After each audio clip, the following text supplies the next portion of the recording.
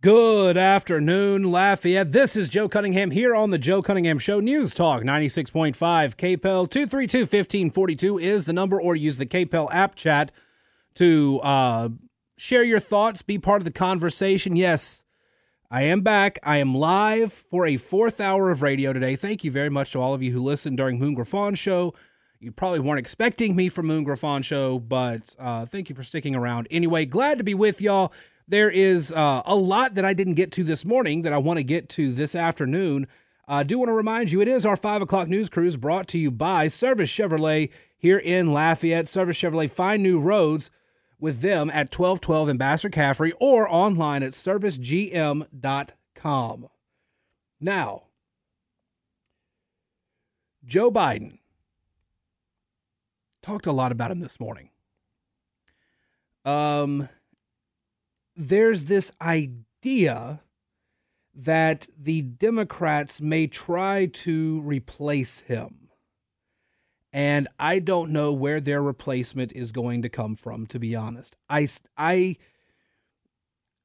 can't tell you that I disbelieve the idea that Joe Biden would hand over the reins of the party to someone else at the convention, somebody like Michelle Obama.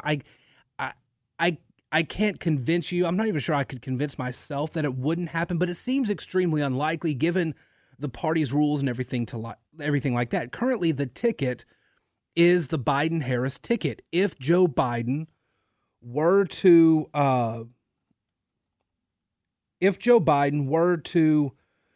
step aside, the delegates at the convention would then go straight to Kamala Harris. And Kamala Harris is out with a brand new word salad today. Let me see if I can find this clip. I had it this morning. Here we go. Kamala Harris's latest word salad is just absolutely insane.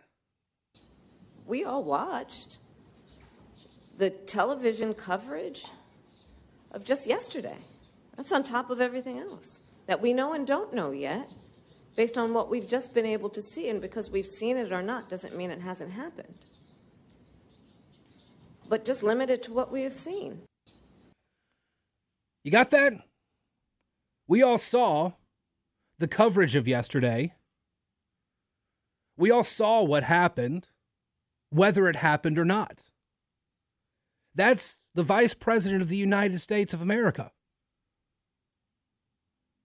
Her word salads are at least coherent word salads compared to the old man on the mountain who bumbles along with whatever he wants to say, but there's no way Americans are going to vote for that. They're not going to vote for that word salad any more than they are wanting to vote for Joe Biden right now. And in fact, things are getting worse for Joe Biden. There's a story in the Washington Post that I want to share with y'all. This is from a couple days ago. Young voters are unenthusiastic about Biden, but he will need them in 2024. Young voters helped power President Biden and the Democrats to victory in 2020 and were an integral part of the party's success in preventing a red wave for Republicans in 2022. Right now, it's questionable whether they will do the same in 2024. Biden's re-election hopes depend on his ability to assemble the coalition that elected him in 2020. Through much of 2023, however, that coalition has been splintering and it faces new strains over immigration and the war in the Middle East.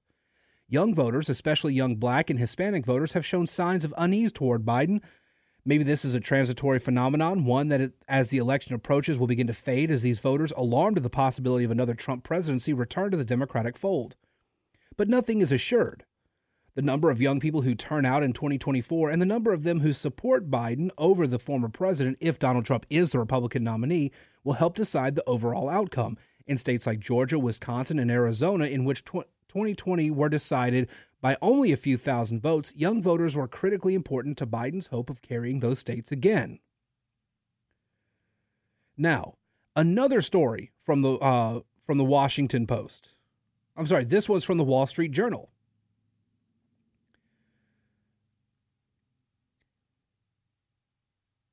Biden delivered some stern words for the small group assembled after pardoning a pair of turkeys at an annual White House tradition. His poll numbers were unacceptably low, and he wanted to know what his team and campaign were doing about it. He complained that his economic message had done little to move the ball, even as the economy was growing and unemployment was falling, according to people familiar with the comments who spoke on the condition of anonymity to discuss a private conversation. Joe Biden is complaining to his team that his poll numbers are unacceptably low. I mentioned this morning. Biden's problem is that his economic message didn't work. That's his chief complaint. His economic message wasn't working. Well, why would it work? Why would that economic messaging work? You slap the label Bidenomics on something, you put your name on the economy, and when every American is telling you in every poll that comes out that they're not confident in the economy, you are putting your name on their discomfort. That is bad strategy. That is bad political strategy. That is messaging gone horribly awry. And yet they did it, and they doubled down and they tripled down on it, and look at the results. People continue to be dissatisfied. They were dissatisfied with inflation. Because you can say, yeah, inflation's going down, but that doesn't mean prices are going down. That just means they're not jumping as high as they were. If inflation is still at 2.5% to 3%, that means prices are 2.5% to 3% higher than they were last year. Well, inflation dropped from 6% to 3%. Yeah, that means they were up 6%. Now they're only up 3%. They're still up. There's always going to be inflation. There will always be inflation. The Federal Reserve wants it to stay at around 2%. But if it goes higher than that, that means that there's a bad inflation problem. And so they've raised interest rates to try to combat that inflation problem. And it's helped bring inflation down. But prices are still higher than they were. And now interest rates are higher. And all of these are problems that were caused by Joe Biden's economic policies.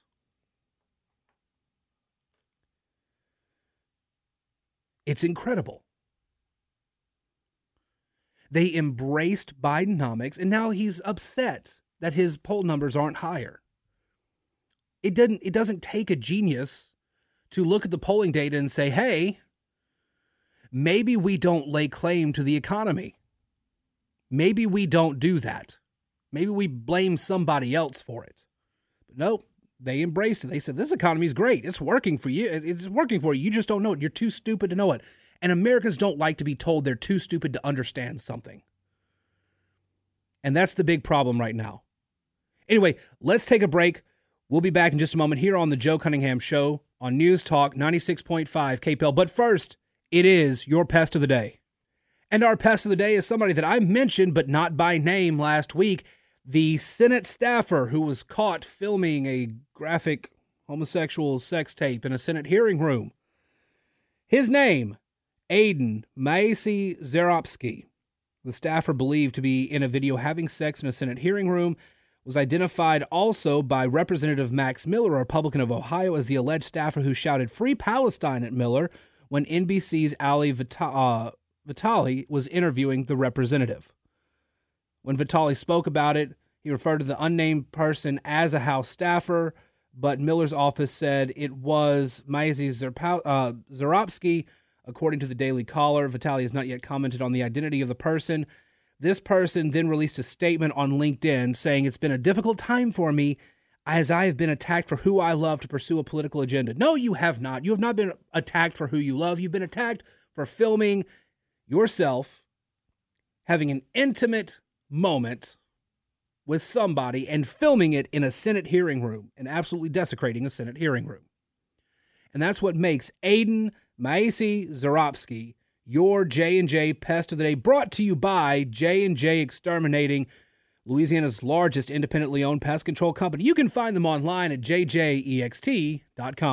Welcome back to the Joe Cunningham Show here on News Talk 96.5. KPEL 232-1542 is the number, or use the KPEL app chat to be part of the conversation. This breaking today, Carol Fox, an AmeriCorps Chapter 11 trustee, told the House Oversight Committee on Monday that the now bankrupt healthcare company previously provided a $600,000 loan to James Biden on the promise that he could bring in funding from the Middle East that never materialized.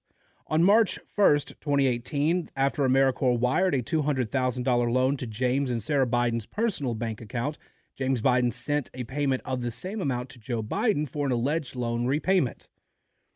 Fox previously filed a lawsuit against James Biden, claiming he made representations that his last name, Biden, could open doors and that he could obtain a large investment from the Middle East based on his political consultations.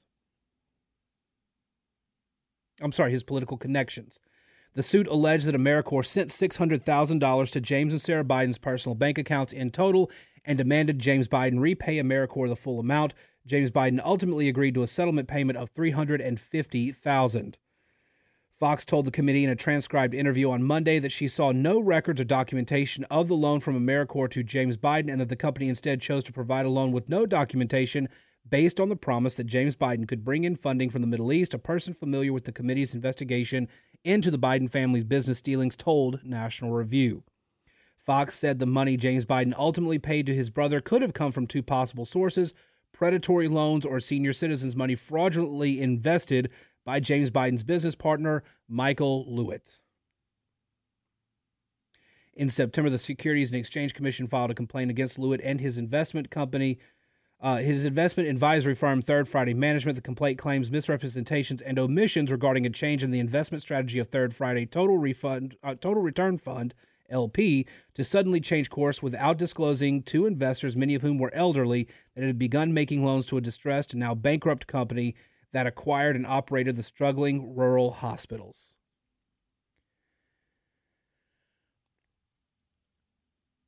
Is there anybody in the Biden family who is not shady as all hell? Because that looks shady as all hell. Potentially defrauding the elderly, taking money from a struggling healthcare company, struggling rural hospitals. That's not great, y'all. That's really not great. And yet that's what James Biden appears to have been doing. Engaging in all that, clearly trading on his brother's name. And that's what makes the Biden family business such a concern, to the point where even, in the polling numbers, it's starting to show up. A lot of Americans are very worried about Joe Biden's connections to his sons and his brother's businesses and whether or not Joe Biden acted inappropriately, whether or not he interfered with the investigation into his son. And it's just another reason there is a huge lack of trust in the American public when it comes to who and what Joe Biden is. And we'll just have to see if that continues. Let's take a break. We'll be back here on the Joe Cunningham Show. News Talk 96.5 KPEL. Welcome back to the Joe Cunningham Show here on News Talk 96.5 KPEL. 232-1542 is the number if you want to be part of the conversation, or use the KPEL app chat. Rob on the app chat sent a message just before that last break. The Biden crime family makes Bernie Madoff look small. I don't disagree with that. Also says, starting to wonder if there are odds for which Biden crime family member will be killed off first and become the scapegoat. I'm not sure about killed off, but there's already some people. Jen Psaki on a panel on NBC's, I think it was Meet the Press. Jen Psaki, basically out there saying, I bet the White House wants Hunter Biden to shut up. They do. They have to want Joe Biden to shut up. Hunter Biden to shut up. They probably want Joe Biden to shut up too. They want Hunter Biden to shut up. They don't want him to be out there saying a whole lot. I think it's very interesting. I think Hunter Biden is actually going to be causing more problems for his dad before too long. Mike on the app. Sorry for the random question, but what are your thoughts on buying Rumble stock? It looks like it could be easily doubled next year. He said today he hit 3 million followers. There's money to be made there. So I'm not a financial advisor. I'm the son of a financial planner, but I'm not a financial advisor. What I can tell you is that Rumble is a very interesting service. And if it's something you want to invest in, by all means invest in. If you're investing in the cause. See, this is actually, Mike, not to kind of go off track for what you're asking here. This is part of my problem with conservative investors.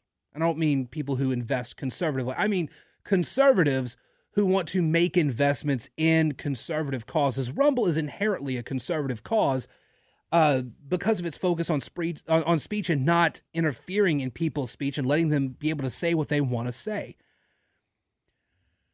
The left has people who will throw money at causes, not because of what they expect to get in return for it, but because they're true believers in the cause. The left has a ton of people who will just throw money at any cause, any sort of media operation, any sort of new venture, anything like that. They will throw money at it because they believe in the cause rather than a return on investment. Conservative investors are very much invested, so to speak, in the ROI, the return on investment. If you want to invest in Rumble to make money, absolutely. But what conservatives really need right now is they need activist investors too. Conservatives need activist investors to go out there and put their money into things, not because they want the return on investment, but because they want to push back against the left. You know, that's one of the things that makes the Washington Free Beacon, for example, such a successful venture. The Washington Free Beacon was actually launched by conservatives and foundations wanting to get into the game of journalism for the sake of pushing back against all the leftist journalism outlets in Washington, D.C. And the Washington Free Beacon does a great job of that. And they've done such a good job, they had a moderator at the last Republican primary debate. But all too often, there are these new conservative ventures that pop up, and a lot of conservative investors, a lot of Republicans who want to invest in these sort of things, they don't want to invest in anything they don't think will make them money. And so that hinders a lot of activism on the conservative side. And again, I'm not saying that Mike is one of these. Mike is just asking, is it a good idea to invest in Rumble? I'm not a financial planner. Do not come after me if you decide to invest in Rumble and you don't make anything on it. I see growth potential in Rumble. I see more and more people adopting it. I see people on the left using Rumble because they too like the freedom aspect of it. If the left is okay with their other platforms like the Google, YouTubes, and all that stuff, they like it up to a point because inevitably they get bit by their own rules. If you question anything, if you're of the left but you question something somebody on the left does, they will turn around and try to cancel you just as quickly as they try to cancel anybody on the right. So they get bit by their own rules. Then they see something like Rumble and they see the opportunity is there to say what they want. They don't have to be beholden to any one particular position. They can be who they want to be and say what they want to on platforms like Rumble. So it is growing just even outside of conservative circles. And Rumble does a very good job of offering a pretty good incentive to the content creators on that platform. Now, just like anywhere else, you do get the usual conspiracy nuts. You do get grifters. You get all those people. But Rumble has insisted it's not their job to go and police that, because when you start policing that, that's when you veer off into what Google and YouTube and these other places have done. I've said the same thing for years when it comes to political consultants in the Republican Party. Political consultants in the Republican Party, by and large, the big ones who work the big races, they always seem to be focused on the commissions they get for their media buys, for the advising that they're doing, whereas liberal, progressive political consultants, they're in it because they are true believers of the faith and they want to make sure that their candidate wins, and they'll do anything to make sure their candidate wins. A lot of Republican consultants, a lot of that grifter class of consultants, their sole purpose is to get as big a commission as possible and make enough money, whether or not their candidate wins or loses. Now, if their candidate wins, that's great for them because that's just more business from that candidate. But if their candidate loses, they just move on to the next, hapless soul. Republicans need to do a really good job of vetting the people who are consulting them. Just like Republicans need to do a better job of finding good investors to help fund the cause, not just look for a return on investment. And it irritates me so much, you guys. I have friends in the political world who have been screwed over by a good consultant, or who they thought was a good consultant, because that consultant was more interested in buying me ad time than actually putting political strategies into play. And as a result, they lost where they should have won. Because you can buy all the media you want, but if your media isn't doing anything effectively, you still get the commission, but your candidate ends up losing. And then you just move on to the next race, and that candidate's left in the lurch.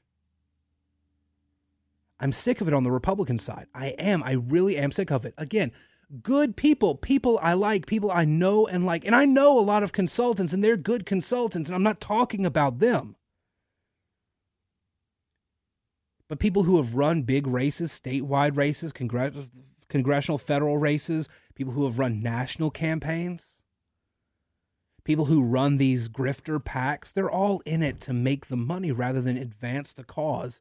And it hurts the Republicans time and time again. Democrats have true believers consulting them. Republicans have people who see dollar signs. And it's infuriating to have to go through that each and every time. Sorry, that's kind of a rant from what Mike actually asked about in his question. But I always feel like it's not a bad idea to get my rants about grifters and the conservative movement off my chest, because they bother me. We see all sorts of data. We see all sorts of signs out there that Republicans could be moving the ball down the field, and yet it's our own side that gets in the way. And more often than not, it's from grifters and liars who are not what they say they are. And so we get stuck in this endless cycle of, we're going to do this, we're going to do this, we're going to do this. We're not going to do it. We don't have enough money. We don't have enough, power. You need to vote more of us, and we'll definitely make it happen next time. Never happens. Never happens. Constantly getting stuck with all of this nonsense. Just really, really frustrated by it. I don't know what the answer is other than just tying a bunch of people to stakes and setting them on fire and starting over with the political consultant class.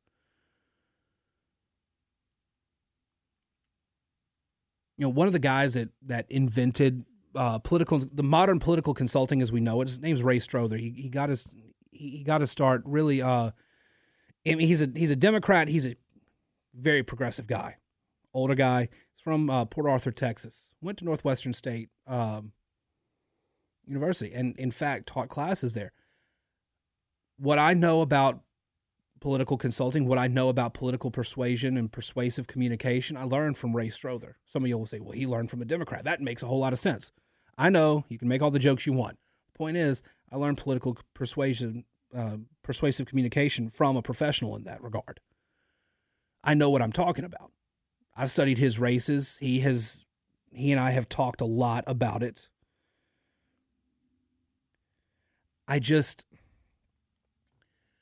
Republicans have the opportunity to do a whole lot of good. They had the chance to move the ball down the field in 2022, didn't because of bad candidates. Have the chance to do it in 2024, have to have the right candidates. But also you have to have the right people who are out there vetting the good candidates and out there giving money to the good candidates and making sure that money is spent wisely. We don't often get that. We don't often get people who are spending the money wisely.